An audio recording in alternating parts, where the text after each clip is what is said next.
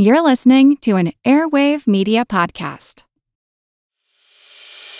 As a longtime foreign correspondent, I've worked in lots of places, but nowhere as important to the world as China. I'm Jane Perlez, former Beijing bureau chief for the New York Times. Join me on my new podcast, Face Off, U.S. versus China, where I'll take you behind the scenes in the tumultuous U.S.-China relationship. Find Face Off wherever you get your podcasts. Want to learn how you can make smarter decisions with your money? Well, I've got the podcast for you. I'm Sean Piles, and I host NerdWallet's Smart Money Podcast. Our show features our team of nerds, personal finance experts in credit cards, banking, investing, and more. And they'll help you make the most of your money while cutting through the clutter and misinformation in today's world of personal finance. You'll get clarity on strategies to help you build your wealth, invest wisely, shop for financial products, and plan for major life events. Listen to NerdWallet's Smart Money Podcast wherever you get your podcasts. This is Bina Jetty, and you're listening to the What's Up Next podcast. This is Amanda Abea, and you are listening to the What's Up Next podcast. This is Brian Euphinger, and you're listening to the What's Up Next podcast. Welcome to What's Up Next, where your hosts Paul David Thompson and Doc G take the discussion on topics in the financial independence movement to the next level. Guest panelists share their opinion to questions that don't have clear answers to help you refine your path to financial independence.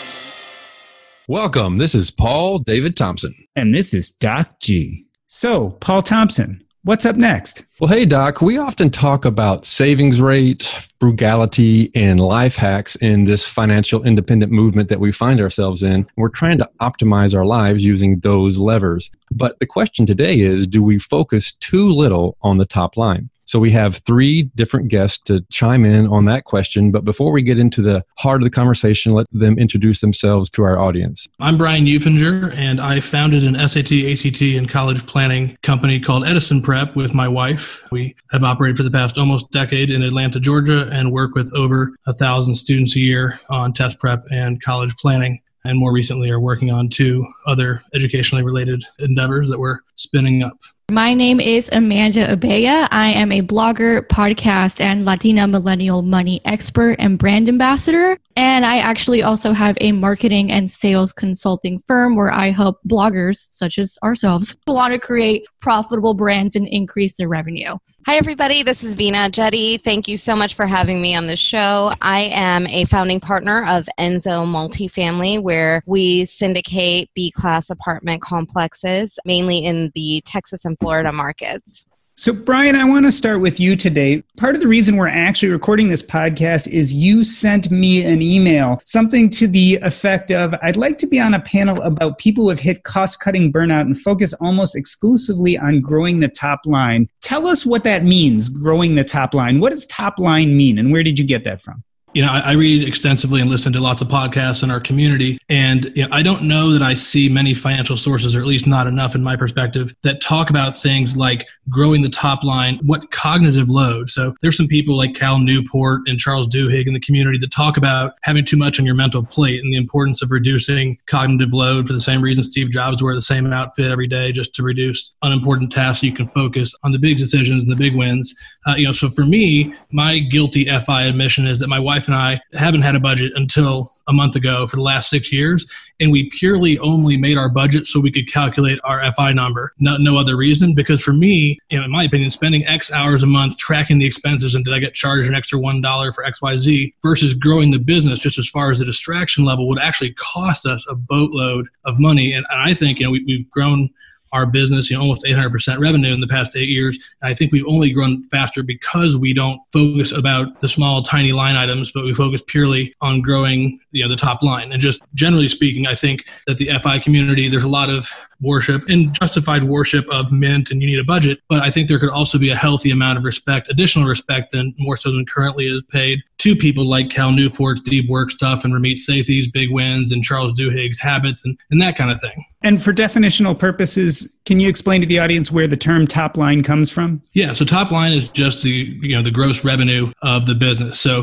when I look at growing the top line, I look at increasing the overall revenue that's coming in to our business. If I can spend the 1 hour that I'm not mowing my lawn and pay my lawn guy X, not that I would enjoy doing it anyways, and then generate possibly a couple new clients that are worth 10X, then that's just a smart decision. Yeah, and I think, if I may be incorrect here, but I believe the term actual top line comes from the income statement, right? Because the top line of your income statement for your business is the gross revenues, whereas the bottom line is your net revenues.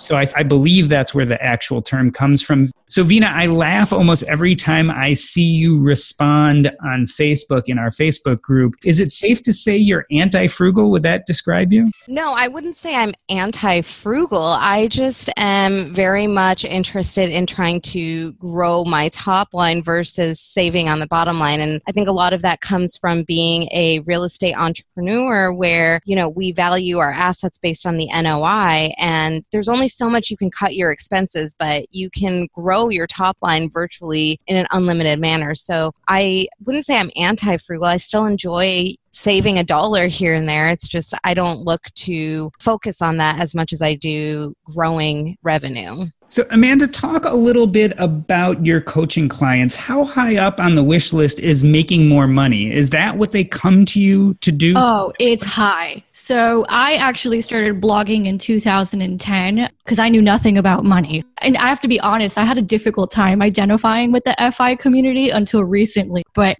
I started just because I didn't know anything. And like most people, it was a lot of save money, stay out of credit card debt, the basic stuff, budgeting, budget. And at some point, I just realized how counterproductive it all was, especially when I went into business for myself. And I realized I had this huge aha moment a few years ago where I was like, wait a minute, I cannot possibly run my business the same way that I run my personal finances because I'm going to drive it into the ground. So what I did was I started wondering, I'm like, I wonder if my audience is starting to have the same realization because they've just been kind of on a journey with me. So I believe it was 2016. I sent out a survey to my audience and I had them pick between, I think it was 4 options. And I was like, what is the one thing you need the most help with right now? And it was like budgeting, savings, making money. Making money got 81% of the vote. And then that's when I realized, I'm shifting and so is my audience. So what would happen if I just shifted my mindset to making as much money as possible instead of focusing on saving $10 here and there? So Amanda, you said that you couldn't run your business the way you were running your personal finances. Is that a mistake we're making with our personal finances? Should we be running them more like our businesses? Actually, some people do say that you should see your household as like a business, right? But for example, I can use a credit card in my business. And if I have to take, not that I've only done this once, but like if I have to take on a little bit of debt for an investment and I know how I'm making the money back, not a big deal, right? If I do that in my personal life because I just decided to go on a shopping spree, not the smartest thing in the world, right? So obviously there are differences, but I think the idea of starting to look at your household income and kind of run the money as if you were running a business, I think there's some value in that. So for example, I don't cook. I get my meals delivered because I don't have time to cook because my time is better spent doing something else. Is my food budget a little bit more than someone who cooks or someone who's super frugal with the coupons? Sure, but I'm also making 4 times as much money. So it works out. So Brian, what Amanda is talking a little bit about is mindset. And someone who changed my mindset a little bit on this was Grant Sabatier. And he said something to the extent of money is infinite. What do you think about that concept? And is that something we embrace?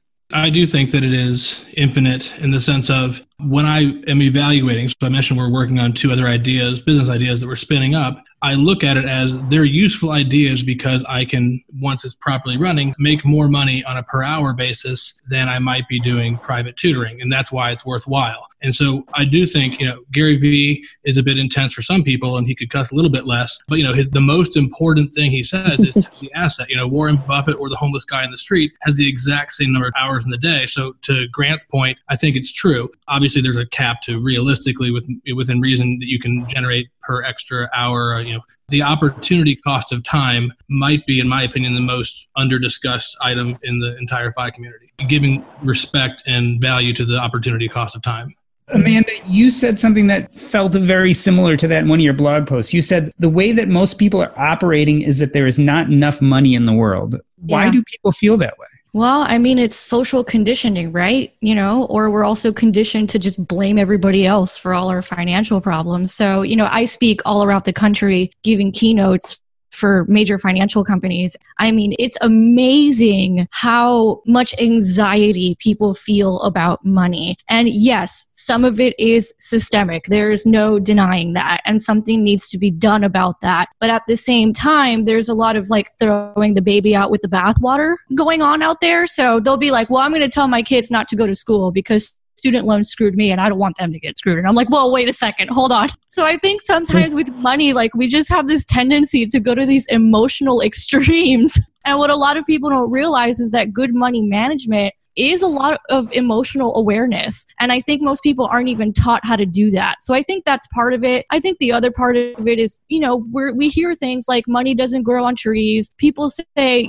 money is the root of all evil, which is not even what it says in the Bible, but that's what we all hear. There's all these stories going around, an honest day's work for an honest day's pay, as if you made money in your sleep, you're a horrible person. So it's just these cultural stories that just permeate throughout society. And there's two really good books on the subject. It's Think and Grow Rich and The Science of Getting Rich, which kind of explains what's going on there. So I think it's lack of awareness, and I think it's social conditioning and people just feeling a lot of anxiety right now. So Veena, speaking of anxiety, I like to talk about this idea Brian was bringing up about opportunity costs. So I've written in the past about certain types of cars, one being a Tesla, and I always get hammered whenever I do that on the internet because people bring up opportunity costs. First and foremost, tell us what kind of cars you have at your house. So I drive a Tesla Model S. My husband drives a Porsche Cayman S, and we just added a Volvo X90 or XC90 to our fleet. So do people hammer you about opportunity costs when they hear about this in Facebook groups, et cetera? I think people have a lot of judgment about others' luxury costs, which it's taken me a long time to kind of get over that. But for me, they don't pay my bills, so I'm okay with it. I've kind of, become more numb to it over the years. But yeah, initially it was actually really hard. And it was difficult too, because we've not always been at the income level that we're at. And so as your income level grows, your expenses also tend to grow with that. I'm a really firm believer in the reason that we work so hard for our money is so that we can also enjoy it, because you can't take it with you when you're gone. And it's very important to us, especially being from an Indian family. One of our major goals is to provide for the next generation, just like our parents did for us. And so we plan to do that. But at the same time, I say this over and over again, time is the most valuable asset that any of us have, because you can never make more time, like Brian said. And so for me, if money is just a means to buy that time back for my family. And so that's what I really focus on when we look to grow our income or cut our expenses is, now can we get that hour of time back so that I can spend it with my kids or my husband or my parents or my sister. And so for us, that's why we look to opportunity cost as being something that's so important. And that's actually central to our household. So yes, we do get hammered for it. We can afford both, so we do it. I like driving my Tesla. It's a nice car. Amanda, I saw you shaking your head a few times as Veena was talking. I mean, is there an opportunity cost fallacy? I mean, are people barking up the wrong tree with this argument? The idea is that you shouldn't spend money on things like cars because there's only a certain amount you can enjoy them. No. Instead, you could take that money, invest it, and it'd be worth millions, decades later. No, I lived that life. It was a total waste of time. And that's why I'm so passionate about this topic, because it's like I literally was miserable for a few years thinking that saving was the answer. And then when I realized, no, earning is the answer, life got a whole lot better. And it became easier to save half my income. So I think it's about balance. I mean, I'll explain what I'm doing right now. I had to move out of my apartment a few months ago. I loved that apartment, but we had to move out. The lease was up and there were construction issues. And I was in a period where I was like, okay, I've got 3 weeks to find a place. Do I really want to put myself through this mental stress right now? Because I'm in the middle of scaling a multiple six-figure company and I'm going to be on a plane a lot this year. Does it make financial sense for me to do that. And I was like, no, not really. And it also doesn't make cognitive overload. Speaking of that, it just didn't make sense from that aspect either. So I was like, well, let me just go back home, sock away half my income. And then from there, I'm going to decide what I want to do. Now, the issue is I know myself, right? So I know that I can't, contract, conserve. That's not all I can do. Like, I'm going to be miserable. So what I do is, in addition to saving half my income by getting rid of major costs like housing or transportation, well, I also do nice things for myself. I will go get my nails done. Or I realize that after trying for a few months, I am not the kind of person who can just work out by myself from home. I like my fancy gyms. Right? It actually makes me want to work out, even if I am paying like $120 a month, which a lot of people in the FI community would shriek over. I can't do it. I tried. I can't do it. It makes me miserable. So it's counterproductive in the sense that it's not really doing anything for me and I feel like crap. So I'd rather go spend the $120 at my nice gym that makes me want to go work out, right? And then save money in the areas that make the most impact the fastest. So Amanda, it's funny that you're talking about gym memberships and spending that $120. And my husband and I talk about it all the time as it relates to healthcare and fitness. And the point he brings up, he's a physician, he's an anesthesiologist, so he sees fairly sick patients on a daily basis. And his response is always, if that $120 actually gets you to go to the gym, or if that meal delivery service gets you to eat healthier, those are all costs that are well worth incurring because you're saving an unknown amount in future healthcare costs or future medical care bills or just, your time. You may be buying yourself more time. We all have a finite amount of time. And so in that regard, we place fitness and wellness and healthcare and mental health, all of that we place very, very high up on what we're willing to expend dollars on. It's very interesting that we are talking about this in quite this way because I refer to this as the paradox of wealth. And I am actually preparing a specific presentation for Camp FI this coming weekend of when we're recording this. I'm going to be talking about this. So I'm going to take a couple of the notes that you guys have made, incorporate it. But when I talk about this, I still get a lot of pushback from the traditional members of the FI community, especially people who are mustachians. So I'm going to put my mustache on for a moment and say, well, you guys are being inefficient. You could get as much out of life as you are right now by just being more efficient. How do you respond to that? I mean, I think I'm pretty efficient. And if I see places where I can increase efficiency, I absolutely do. But personal issue that I have or bad fit I have with the mustachian community is really that I just don't want to. I don't necessarily want to go out of my way to eat at a restaurant that I don't enjoy the food. So I'm not going to. Yeah, so it's kind of the same with me. And I tried it, okay? I really gave it a good shot for years. And then I had that aha moment where I had to completely flip my thinking. And, to Vina's point, life has just gotten way more fun. So it's one of those things where I'm like, no, I'm not going back. And, to the point about efficiency, I mean, I'm not efficient if I'm not taking care of myself, period. So if I know, okay, yeah, I could spend $20 on Daily Burn, and I love Daily Burn. It's great while I'm traveling, but I know myself. And I think part of money is know thyself, right? I have enough discipline to run my business from my house. I do not have enough discipline to run my business from my house and exercise from my house. I'm not wired that way. There's a certain amount of social interaction I need in my life in order for me to be productive and efficient. And also, me spending time cooking, that's not me being productive or efficient. And I love to cook, but my time is better spent going to go make more money and enjoying my life. One of my gripes about the FI community, which is one of the reasons I had a difficult time kind of getting into it, was, okay, so you're going to sacrifice 10 years out of your life at a job you hate. I was a recruiter. So, I dealt with people all the time who were at jobs they hated. And I was like, that's not going to be me. And then they're like, okay, cool. I'm financially independent. I'm making $40,000 a year in passive income, which is awesome. But then they have the panic attack that they realize that's not enough money in the first place, right? In order to actually live a life where you're not miserable. So then there's that, right? And then on top of that, they're like, oh, I'm going to like quit my job so I can go blog. I'm like, I already get paid to blog and travel and do whatever the hell I want. I don't understand the logic behind all of that personally. But I think it's because I kind of entered the community in a really backwards way.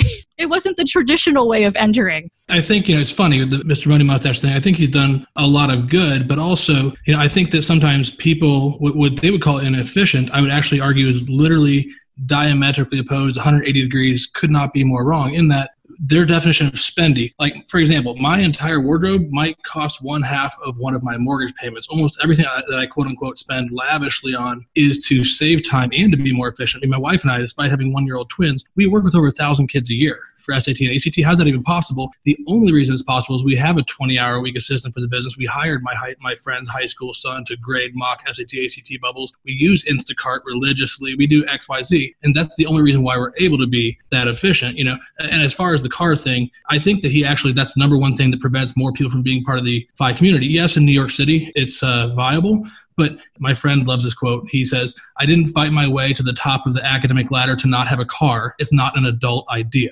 And I think that's the number one thing. Like, if by sticking to the whole the bicycles, I mean, in Atlanta especially, but just anywhere without a good subway system, which unfortunately is 99% of the acreage in all of America. So that's just my side note on the car thing. One more thing I want to point out, too, is there's a really big difference between being efficient and effective. And if you can be effective in the time that you are spending, whether you're growing the top line or saving on the bottom line, there's a difference between the two. And so I think being effective is far more important than being efficient, because if you're multitasking, but you're still being efficient in that time, that also has some amount of importance or weight. And totally agree with what Brian said. Like, for us, it's not possible to not have a car. We live in Dallas. Everywhere is drivable. And so I don't particularly enjoy driving, so having a car that we like is one thing that gives me pleasure when I'm in the car and I have to drive from asset to asset for an hour sometimes. Talking about cars and driving, I have seriously considered the economics of what it would be like to just not have a car. I live in Little Rock, smaller city than Dallas, but similar concept, and just Ubering everywhere. So I've done the math on this because I've never owned a car because I hate driving in South Florida. It gives me major anxiety. If anyone has driven in South Florida, you know why I say that. But I've actually never had a car. And I always worked my life where, I live in the middle of the city, so I could always take a bus or walk somewhere, right? But I actually did the math. I did an experiment a few years ago. And I was like, okay, well, I work from home. I've never had a car. I wonder how much it would cost if I used Uber every day instead of actually having a car. And it came out way cheaper than owning a car and insurance. And that was with trips to the airport. That was with travel in there. So, it depends where you are. But, that's basically what I do. That being said, I work from home and, there's certain reasons why it works out for me. But, I did it. And people who live in major cities don't have cars. They just use public transit. So I think it really just depends on okay, what is your situation? Where do you live? To Vina's point, if I do ever buy a car, since I hate it, I might as well get a nice one. So again, it just goes to know thyself. I think there are many ways to approach FI. There is no one size fits all formula. I do that balancing thing where I save ferociously on things that I don't really care about, but then I will throw down on things like travel, or I get a monthly massage so that I feel good. So there's different ways to get to the same place. I think it's just a matter of how much are you going to enjoy yourself along the way? That's what it is for me. So I'd like to ask you guys about the difference between scarcity and abundance and the mindset that we approach when in our businesses or in our personal lives with our budgets. Do we suffer from a scarcity mindset too much? Yeah, I actually think that is very much true. And I see this a lot actually in women's groups. I see it a lot more than in mixed groups or male-dominated groups. And I think it's because, women are almost raised from a very young age to have this mindset where we're competing with each other. And I see women tear each other down so often. And it's something that's been a really big mission for myself and one of my other partners. So half of our partners are female at Enzo. So my other partner, Pooja, her and I have been kind of working on this mission to have women who are notoriously underinterested in money and investments be more involved with their investments, and also to help lift each other up And I've never felt that because, Amanda has a very successful blog, that somehow diminishes my ability to earn $1. We could probably collaborate and be so much stronger together in some way or another. And so, yes, I think that scarcity mindset paralyzes people, and people get very afraid to move forward because they're loss adverse rather than gain. Like, they want to make a gain. So people will go out of their way to avoid a loss more so than they will go out of their way to make a gain. So to your point, I agree. I definitely see it a lot more in women. I've worked with a lot of men and women over the years. I think a part of it is, and I think Barbara Stanny says this in her book, Overcoming Under-Earning. I recommend it to a lot of my group coaching clients. And I mean, they start crying. Not my private coaching clients. They've already done a pretty good job in terms of their money mindset in order to pay what they're paying for private coaching. But the ones who do group or on demand, I have them read Barbara Stanny's Overcoming Under-Earning, and they start crying. I mean, it's just like this emotional sort of like dam that breaks. And I think a part of it, she talks about it in that book, is like women are taught to be liked, not respected. So I say this to my female clients all the time. I'm like, you want to go get it together with your money? Go observe men and their attitude toward money, because they're doing something right. And I remember, this was actually at FinCon a few years ago, I remember sitting at a bar and I was just kind of an observer, like seeing this whole situation. So I had like 2 female colleagues and then like 2 male colleagues. And I'm like the fifth wheel, right? And I'm witnessing this conversation going on between the 2 genders. And it blew my mind, because the women were like, oh, I'm really trying to get this business off the ground, but I don't like doing sales, or, I feel really uncomfortable. I don't want to come off as conceited. And the guys were like, why would you come off with conceited? You're just saying facts. It was like 2 totally different worlds, like 2 totally different conversations going on. And so I agree to Vina's point. Like, I do think it's a bigger issue with women. We are not comfortable with risk. We are not comfortable with power, and we're not comfortable with our own ambition for lots of reasons. And the second thing is, I think a lot of people in FI are like, oh, I'll be great with like 40 grand a year. I could live off of that. And at some point I'm like, I live in South Florida. That is not enough money to live off of, number one. And number 2, if I'm going to go for it, I'm going for it. Like, screw 40 grand. I'm talking 10 mil. If you're going to go for it, go for it. Yeah, and I think, as far as your question about the scarcity mindset versus abundance philosophy, I think there's a limit to where someone can get to. You can save money by, clipping coupons or doing smart, subscribe and save. There's small wins there, but the whole zero-sum paradigm of life, I just don't get it, because, like, for example, we sound busy. We have 1-year-old twins. We work with 1,000 students a year. What the heck are we doing spinning up the other 2 businesses I mentioned? I view it as a win-win. One of the best gifts that I can give, one of the businesses we're spinning up is not ready for prime time yet. There's a person who didn't like her job, and she's super talented and she's great. And we're basically building it, spinning it up, and we're training her to run it. And we can make money. She can have an income. There really is no limit to it if you get creative. And for better, for worse, I can do triangle problems left-handed in my sleep. I've gotten 436s in the ACT. My brain is just spinning, thinking of other ideas sometimes, in between problems when the kid's tutoring. And there's so much opportunity if you get even slightly creative. And that's one of the best things I can give back to the world is, these 2 companies at full speed. Once we spin them up, they could provide meaningful income streams, some full-time, some part-time, for, dozens of people. All right, so most of us know the bad news already. If you were using Mint as a budgeting app, it has shut down. But the good news is there's something better, and it's called Monarch Money. I started using Monarch Money myself about 5 months ago, and I knew immediately that I liked it more than any other budgeting app I had ever used. For one, it focuses on collaboration. This is easy to share with your spouse, your partner, your financial advisor, and it's aspirational. Not only can you look at your current budget, but what do you want to buy? What do you want your goals to be? You can focus on those in Monarch Money. It's the next generation of personal finance apps. Monarch is the top-rated all-in-one personal finance app. It gives you a comprehensive view of all your accounts, investments, transactions, and more. Furthermore, you can create custom budgets, track progress toward financial goals, and collaborate with your partner. And now get an extended 30-day free trial when you go to monarchmoney.com/earn. Again, that's monarchmoney.com/EARN. What I like about this app is it's intuitive, easy to use, quick to sign on. It's collaborative, as we talked about. It's customizable. The idea is you can use this app the way you want to use it. And the reason why is the Monarch Money team is customer focused. They are focusing on you, me, and all the other people who want to use this app to live a better financial life. After trying out Monarch Money for myself, I understand why it's the top-rated personal finance app, and right now, listeners of this show will get an extended 30-day free trial when you go to monarchmoney.com/earn. That's monarchmoney.com/EARN for your extended 30-day free trial. You know what? I love our meals from Factor. My son started getting them about a year ago when he needed a quick alternative to meals on the go. But where we've really enjoyed them is we've been remodeling our kitchen. That's right, we've had no access to our kitchen for the last few weeks.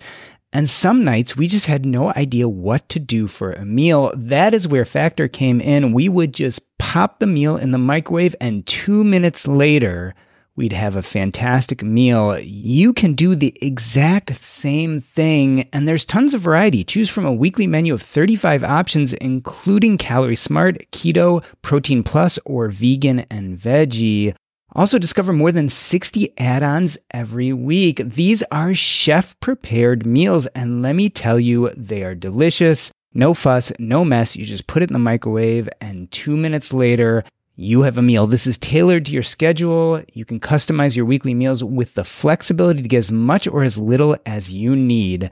Head to factormeals.com/earn50 and use your code earn50 to get 50% off your first box plus 20% off your next box. That's code earn50 at factormeals.com/earn50 to get 50% off your first box plus 20% off your next box while your subscription is active. So, Veena, when I built this panel, and I did this on purpose, but in a sense, this group of people I brought together, you guys are all entrepreneurs. Is top line more of an issue and more of an interest for people who are into entrepreneurship? I definitely think so. And I think you'll also see a disparity if you look at high income earners versus like more middle income earners, because entrepreneurs by definition have to see the larger picture. They have to be willing and able to go after a large market share because that's what scalability is. I think that, you know, college me might have benefited a lot more from, you know, the Mustachian community or the Choose FI traditional community or the Dave Ramsey community. Whereas now, you know, I go back to why do we work this hard? So that we can afford a lifestyle we want. And, you know, to what Amanda said about, oh, I can retire on $40,000 a year. Sure, we could. I've lived on less than that before in my life. Again, don't want to.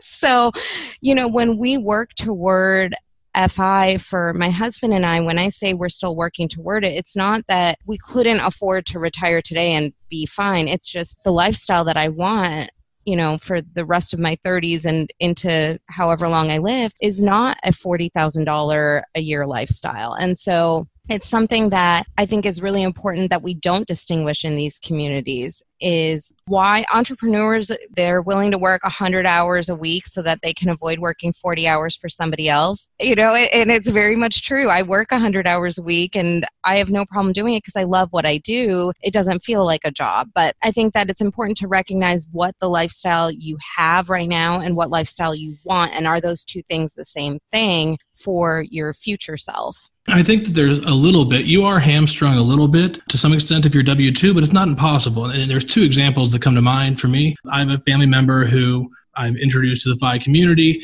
and one thing they're doing, you know, he's a big guy, he's going to be safe driving for Uber. He was doing some small things like doing various tasks like Amazon Mechanical Turk and some other things that literally were like below any country's minimum wage, much less our minimum wage. And it didn't make any sense. And I said, you're a big guy, you're safe, you have a paid off car, it's good enough for Uber. If you did that for 4 hours a week, it would make more than you make in 4 months doing those, you know, those Mechanical Turk tasks are not fun to begin with anyways. And so that's one example. And the other example is one of our students was working at Chick-fil-A here in Atlanta. And, you know, by the time you pay for dry cleaning, gasoline, all the other stuff, effectively after tax, she's making probably, I don't know, $4 an hour, $4.50 an hour maybe. And I said, well, your GPA is not quite where it needs to be anyways for the schools you're looking at, and you can get merit aid if you get a better GPA, et cetera. Why don't you babysit? Literally, you know you're going to babysit for some 7th grader who just is going to be playing Xbox while you get better grades and get paid $10 an hour. Whether you pay taxes on that or not, it's up to you and the IRS, you know. But you know, literally anybody, if they're creative about it, whether it be the W-2 person or even some of our students, can get creative and still benefit, I think. Yeah, and to Brian's point, it does come to the creativity. And look, I used to be a recruiter. I understand. Like, people with W-2 jobs feel like they are kind of stuck, and kind of like my mom calls it, like they're on a drip, right? Like they're just getting money on a drip and they're addicted to the drip. However, let's not fool ourselves and think that there aren't people out there with W-2 jobs making excellent money, getting raises, doing career changes, maybe moving up management, going to another department. So like, it's still totally possible. I mean, I have clients who switch careers to get raises, or I have clients who maybe they were working on the, maybe customer service side of a corporate company. And then they're like, okay, well, I want to go make more money. Let me go learn about the sales department. Right. So, I mean, there's ways of doing it. And to Brian's point, it's just a matter of creativity. So, Veena, let's talk about that creativity a little bit. Amanda was mentioning people who change careers because they saw more economic potential. When you went into real estate, was it a love of real estate, or was it just that it had a huge top line potential? So I always say that I took the shortcut into real estate because I actually come from a real estate family. So I've been doing this my whole entire life. I remember going to closings when I was like 6 or 7 maybe. And it wasn't until maybe about 10 years ago that I realized that not everybody did that when they were kids, and that was weird and not normal. And I figured it out when I was talking to some friends who were asking me, so when I go to closing, like, what happens? Do I have to do? And I was like, well, it's just like all the other ones you've done. And she's like, this is our first time buying a house. I have no idea what we're looking at. It's like, no, like, when your parents took you and they were like, no, Veena, that did not happen for all of us. I do love real estate. I know it really well. I understand it really well. And I don't think that I would enjoy any other job or any other career path as much as I do real estate. It doesn't hurt that it's also a high income earning potential as well. But, I also invest into other scalable businesses. I come from a very entrepreneurial family. My dad was somebody who was always on a W-2 income, and he retired early from his W-2 job because they saved. So it's possible with the W-2 income. I think a really big part of that was my mom, who was the one running our real estate business. And she also, retired early, quote unquote. I say that loosely because there was this company called Easy Breezy Cleaning here in Dallas that was for sale. The owners were ready to retire. My mom had gone into retirement and came back out of retirement because she wanted to start running this business. So I think once an entrepreneur, always an entrepreneur. And I think once you find your niche, you just try to look for something that you can scale. And I think that's kind of the key to financial independence from the entrepreneurial side of it. Brian, bounce off what Veena just said. Once you're an entrepreneur, you're always an entrepreneur. Is that why you started your own business? And somewhere I heard you say that you are not planning to scale anymore. Is that true? So our company, I've talked about this at length. The tutoring industry is a very unique industry, probably the hardest industry to scale in the world if you want to maintain quality. And the reason why is, like, in all of Atlanta, 8 million people, there's about 10 people that do it full time. And then there's these big box college agencies where they'll bill you out at like $190 an hour and pay the people $22 to fight Atlanta traffic, which anybody who sticks around for that, like, if you're any good, you're just going to go leave. There's no barrier to entry. And so part of why we've chosen not to scale is, one, I want to be able to tell a person, hey, you're actually getting an experienced tutor that knows what they're talking about. But two, anybody that I would hire would have to be good, which by definition, they'd probably leave in 6 months, because why would you stick around for, being billed out at 10X and getting paid X and fighting Atlanta traffic, which is not lovely.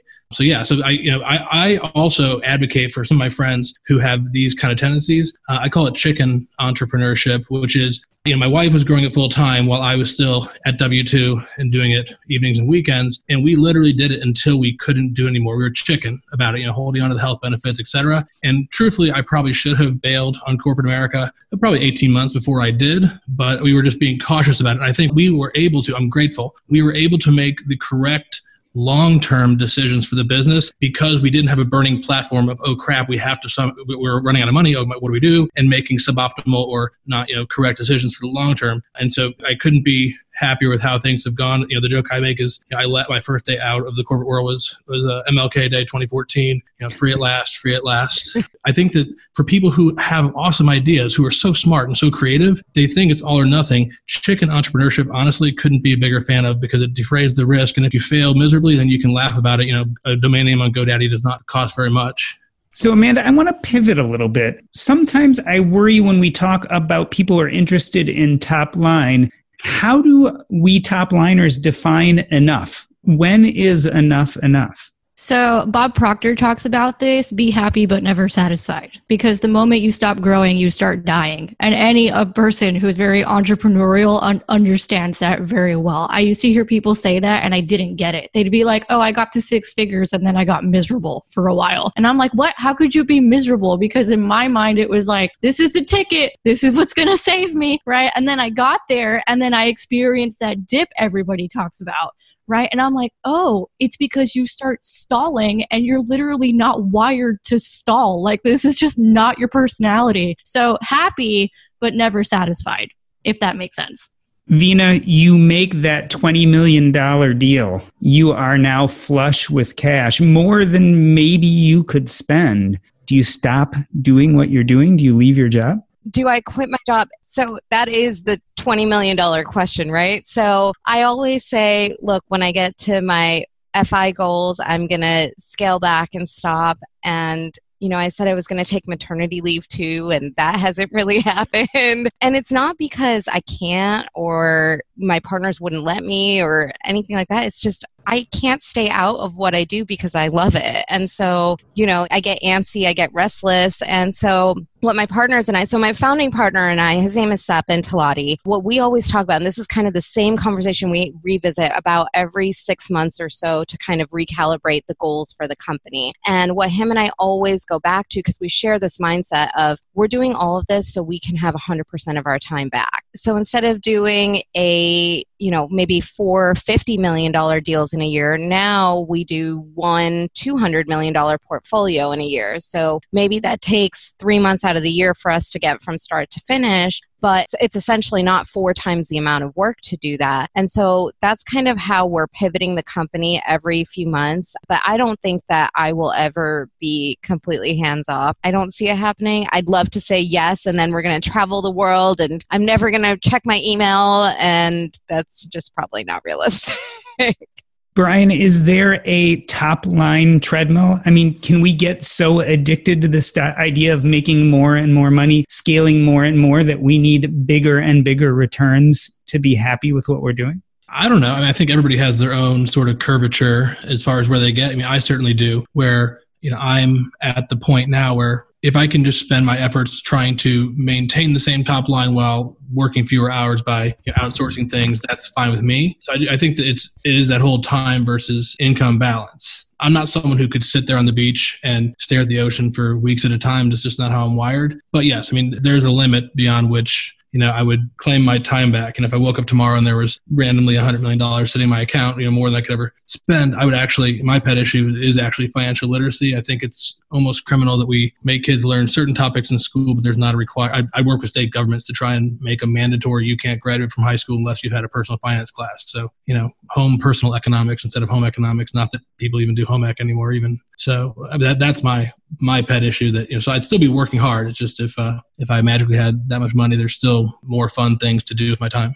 Brian, are you willing to tell us your net worth goal? I don't really know that I have one. We actually just started redoing our budget, like I mentioned recently. So I don't even know what that 25X would be. I'm definitely more of the fat fire variety, not because I spend a lot. I don't. I have a boring paid off Hyundai and whatnot.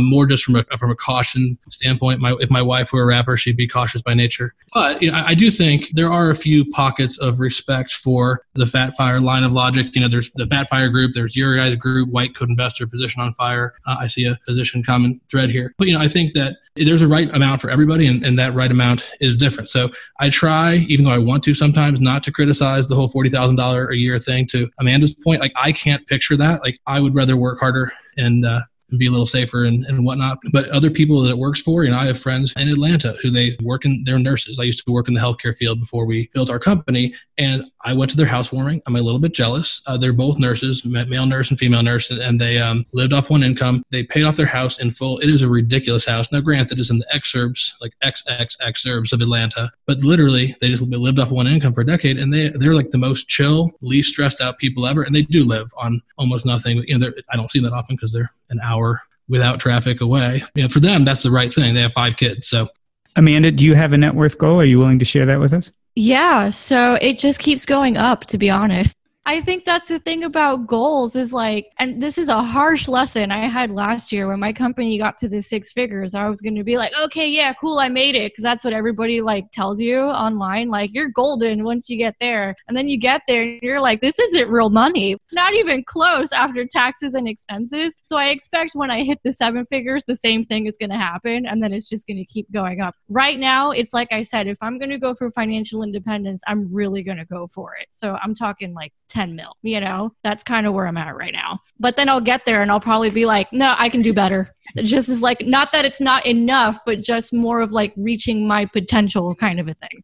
Vina, dare I ask? Oh, gosh. I mean, it's funny because Amanda almost took the exact words out of my mouth, because when I started, really getting into investing for ourselves and I left my W-2 job, I thought, okay, when we get to $1 million, that's when we retire. And then after we got there, I said, okay, $2 million. And so, like she said, every year it basically just kind of goes up and up. And I think, again, that is just part of an entrepreneur's personality, is always keeping that moving goalpost. I mean, I'm 33, so I have a lot of room until I retire. This is where I can take the most risks, because the way I see it is if I lose everything now, I can start over and I still have enough time to make up for whatever risks I took on now. And so I think the goalpost keeps moving. Today, it's at 20 million, but ask me again like a year from now and it might go up.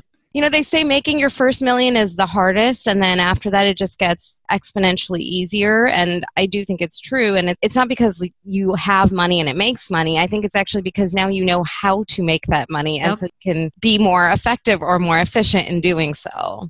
That's exactly right. I think they said that you become the person who's able to earn $1 million. And once you become that person, then it kind of snowballs from there. So I'm curious, let's revisit this original question. Do we focus too little on top line? I think we all the guests here would universally nod their heads to yes. In the financial independent movement, we are not focusing on it enough. So I'll spin the question a little bit for the audience. Who should be thinking more about growing their top line, and what mindset shift would you suggest? I would say anybody and everybody should focus on growing the top line. And I'd say after you've taken reasonable, intelligent movements for basic cost-cutting stuff, shopping around your insurance and all the basic stuff that the FI community focuses on. After you've done the basic stuff, that's when it's hard to squeeze anymore, and that's when you should probably pivot. Whether you're a W-2 person or a W-2 person who can do some moonlighting, or an entrepreneur, it doesn't really matter what category you are. But after I guess that's the shortest way to say it. After you've taken reasonable steps to minimize costs, then pivot and put all your balls in that court. Amanda, same question to you. Yeah, I mean, I agree. I think everybody should be looking at making more money at all times. And I also think I get really passionate about it. And I say I wasted so much time, just cutting expenses and just barely making enough. But the reality of the situation is I had to learn how to do that. And I had to learn what I valued, and I had to learn to become disciplined so that I could do what I do now. So it's not a total waste of time. I just wish I would have had the epiphany much sooner than I actually did. So I think that's a part of it. And I think, in terms of when to do it, I think honestly, as soon as possible. Why would you even wait? Why wait? Do it now. Yeah, why wait? Do it now. Yeah, and I know a lot of people will be like, oh, that's so scary. That's so risky. And I'm like, listen, and I say this all the time, when it comes to money, what got you from A to B is not going to get you from B to C. And that's money and anything else in life. So most people are trying to get to what I call financial solvency, right? Which your baseline, basically. And then maybe you do a little bit more than baseline. All right. That takes a certain amount of skill sets, but those same skill sets are not going to get you to build wealth. There comes a point where you got to switch that mindset. So for me, that switch came when I was like, okay, I know how to manage money. I know how to save money. I know what matters to me. I know I'm not going to go crazy. I can trust myself with spending. What shift do I need to make right now? And I think that takes an insane amount of self-awareness, which unfortunately, I think the whole money community or people's issues with money is two things. It's lack of education and lack of self-awareness. It's both. I really like that. And that probably changes through your seasons of life. And so your strategies might adjust a bit. I like that. All right, Vina, How about you? What are your thoughts on this question? I agree. I think everybody should be focusing on that. And what Brian said, I just want to echo that. Once you've already taken your reasonable measures to cut costs, I think the most important thing is whatever season of life you are in, that you always live well within your means. That's going to be probably one of the biggest things that's going to help as you kind of move into that next phase, is keeping on living well within your means and having realistic expectations within that. You know, one of the things I say, again, because I'm in a lot of female groups, stay-at-home moms notoriously undervalue themselves. And it's something we see over and over and over again. And they think because they don't have a paycheck and there's no addition to that top line, that somehow there's no value. And that is completely untrue. So I think too is consider when you're looking at the top line, look at it from a holistic perspective and not just a straight dollar perspective, because there is a cost to you being the family chef and the family chauffeur and the maid. And, you know, before my husband and I got married, I thought I wanted to be a stay-at-home mom before, you know, actually doing something that I love this much that I can't stop. And he said something to me that I still remember all these years later. But when I said it to him, he said, well, you know, if you really took the actual like hard cost value of a stay-at-home mom, it's about $150,000 a year. And he had just read some article about it. And when I remember when I told my mom that he said that, she said, marry him because he will never undervalue what you do, no matter what it is. And so, you know, I just think that that's also important to point out in the context of when we're talking about women specifically is, you know, stay-at-home moms have a lot of value. It's not all about a dollar that you're contributing to the top line. And, you know, the other thing I'll say is continue cutting coupons and, you know, doing those things that are their minimal additional effort to still have a small financial gain. It still makes sense to do those things. My husband makes fun of me all the time because I guess I'm really quirky about things like our press and seal saran wrap. Like, I don't like him using too much of it. And he's like, we've had the same roll for like 2 years. Why are you freaking out about it? And I'm like, because I don't want to waste it because it's so expensive. And he's like, we can buy more. It's like $4 at the store. I'm like, no, I don't want to waste it. So, you know, I think we all have those little quirks, but it's a holistic view. It's not just any one thing. Yeah, I really like the point you made about it's about maintaining the margin is as you grow and you still live below your means. I think Paula Pant referred to that as minding the gap. Mm-hmm. And it kind of solves this equation. I mean, like if you just mind the gap, then you know, you're going to come out ahead. So it's savings rate when it comes down to it. Yeah, it's just easier to live below your means when you make more money. Speaking as someone who learned the hard way. And I think another part of it is a lot of people talk about lifestyle creep and lifestyle inflation. And I'm like, listen, lifestyle inflation was good to me because I moved into this apartment, right, when I didn't have to. And people were like, are you crazy? You could save so much more money. But the fact that I had to do that and it was a nice apartment, I was right on the water. It's like what I always wanted, right? Well, that actually kind of forced me to really hustle and my business blew the F up when I did that. So I don't always think lifestyle creep or lifestyle inflation is necessarily a bad thing. I mean, there's lots of people in like the money mindset space who talk about, you know, growing into something, you know, putting yourself in a situation where you got to go hustle to go find that money. And for me, like that's actually really helped because I was so risk averse. It was almost like I had to train myself to learn how to take risks. And that was a way of doing it.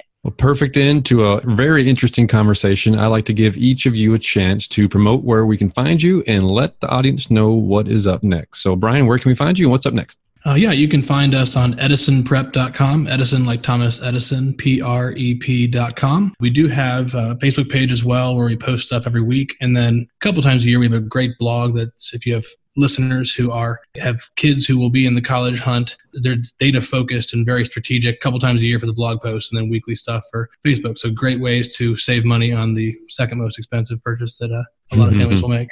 That's right.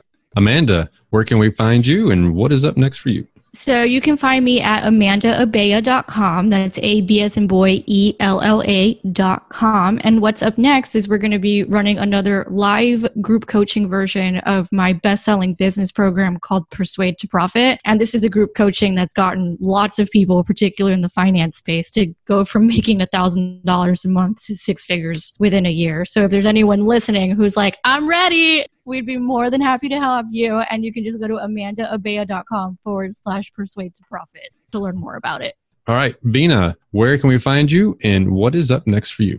Yes, you can find me at enzomultifamily.com. That's E-N like Nancy, Z like Zebra, O, multifamily.com. You can also find me in the Facebook group and on probably a billion other Facebook groups that I'm in and active in. And what's up next for us? I think for Enzo, we are focusing on the Florida markets this year. We're also going to continue in the Dallas markets because it's a home market for us, but I think Florida is really going to be our big focus this year for B-class multifamily asset acquisitions.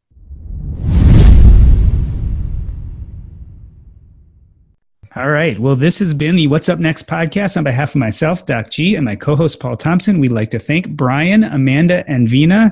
If you would like to get updates on what Doc and I are thinking up next, you can text the word NEXT to 345-345 so you can get notified of free giveaways, opportunities to engage with the What's Up Next podcast, and maybe even be a guest on the podcast. We're adding consistent content to our Facebook group, and you can get access by texting the word NEXT to the number 345-345. That's a wrap. You guys have questions? What did you think? I thought that was great. Vina, you and I need to become friends. You thought that already. Yeah, Brian and I already are. Yeah. It can be lonely in the fat fire side of things. We're outnumbered. It's like it literally is the Alamo. I know. The only reason they asked me to be on this is because he knew I keep getting ostracized, and he didn't want me to stop contributing about how I don't care about saving $5. Yeah, That's actually. I triggered the hell out of people on Twitter the other day. I forgot who it was. I was like, frugality is bullshit. Right? And then I had said how one of my mentors had finally put a dollar amount. He's like, if you want to comfortably save half your income, which the millionaires do, per household minimum, you're looking at $400,000 a year, right? And I posted that on Twitter, and half the fire people came after me. Next like, tag me. That's impossible. No one's going to make that. And then the other half were like, yeah, duh. The other half were like, yeah, duh, makes total sense. They got real triggered by that one. Yeah, the greatest thing about Vina is I know when I put something in the Facebook group, like I know her response is just going to make me laugh. Because I'm very matter of fact about it now. Yeah. I used to be a lot more reserved because I get so much pushback from people about why I had to do this or why I had to do that. I'm like, listen, you don't live in my house and you don't pay my bills, so you don't get a vote. Yeah, that's right. You just don't. I've decided that's going to be Vina. Oh, gosh, no. You know you don't buy boats and planes. You make friends with boats and planes. There you go. That's true. So all of my friends at some point in our life, I have tried to convince them why they need their own private plane or their own boat. Because I need to be their friend that doesn't have it, that can borrow theirs. I have this isn't a net worth goal. This is just like because I travel a lot for work and for pleasure. And I'm like, I'm so tired of dealing with airports. Like, I love to travel, but I hate the traveling part of traveling sometimes. Sure. And I'm like, goal, charter private jets. How much does that cost? Net jets, yeah. I 100%. Oh, this is right, Paul? Am I right? Better quality, yeah. I mean, I really just need to buy a microphone is really what this is. I just haven't. $70. I don't know. That was our coupon for it. Vina, you make that $20 million deal. You are now flush with cash, more than maybe you could spend. Do you stop doing what you're doing? Do you leave your job? I know how to spend money really well. If anybody needs help, you let me know. I know where the Chanel store is. I can help. Amanda, you have to join the What's Up Next podcast Facebook group. We have all these conversations, and you and Vina will be like superpowers. We'll be on the same island. I got you. We'll tag team. Right. You care about your money. Of course you do. So why aren't you listening to SoFi Daily? This podcast will keep you updated on the latest news in the stock market and how it could impact your financial life. Stay on top of what's happening. Listen to SoFi Daily wherever you get your podcasts. That's SoFi Daily wherever you get your podcasts. Tech moves fast, so keep pace with the Daily Crunch podcast from TechCrunch. With new episodes every day, this podcast will give you a quick overview on everything you need and should know about startups, new tech, regulations, and more. Listen to TechCrunch Daily Crunch now, wherever you get your podcasts. That's TechCrunch Daily Crunch, wherever you get your podcasts.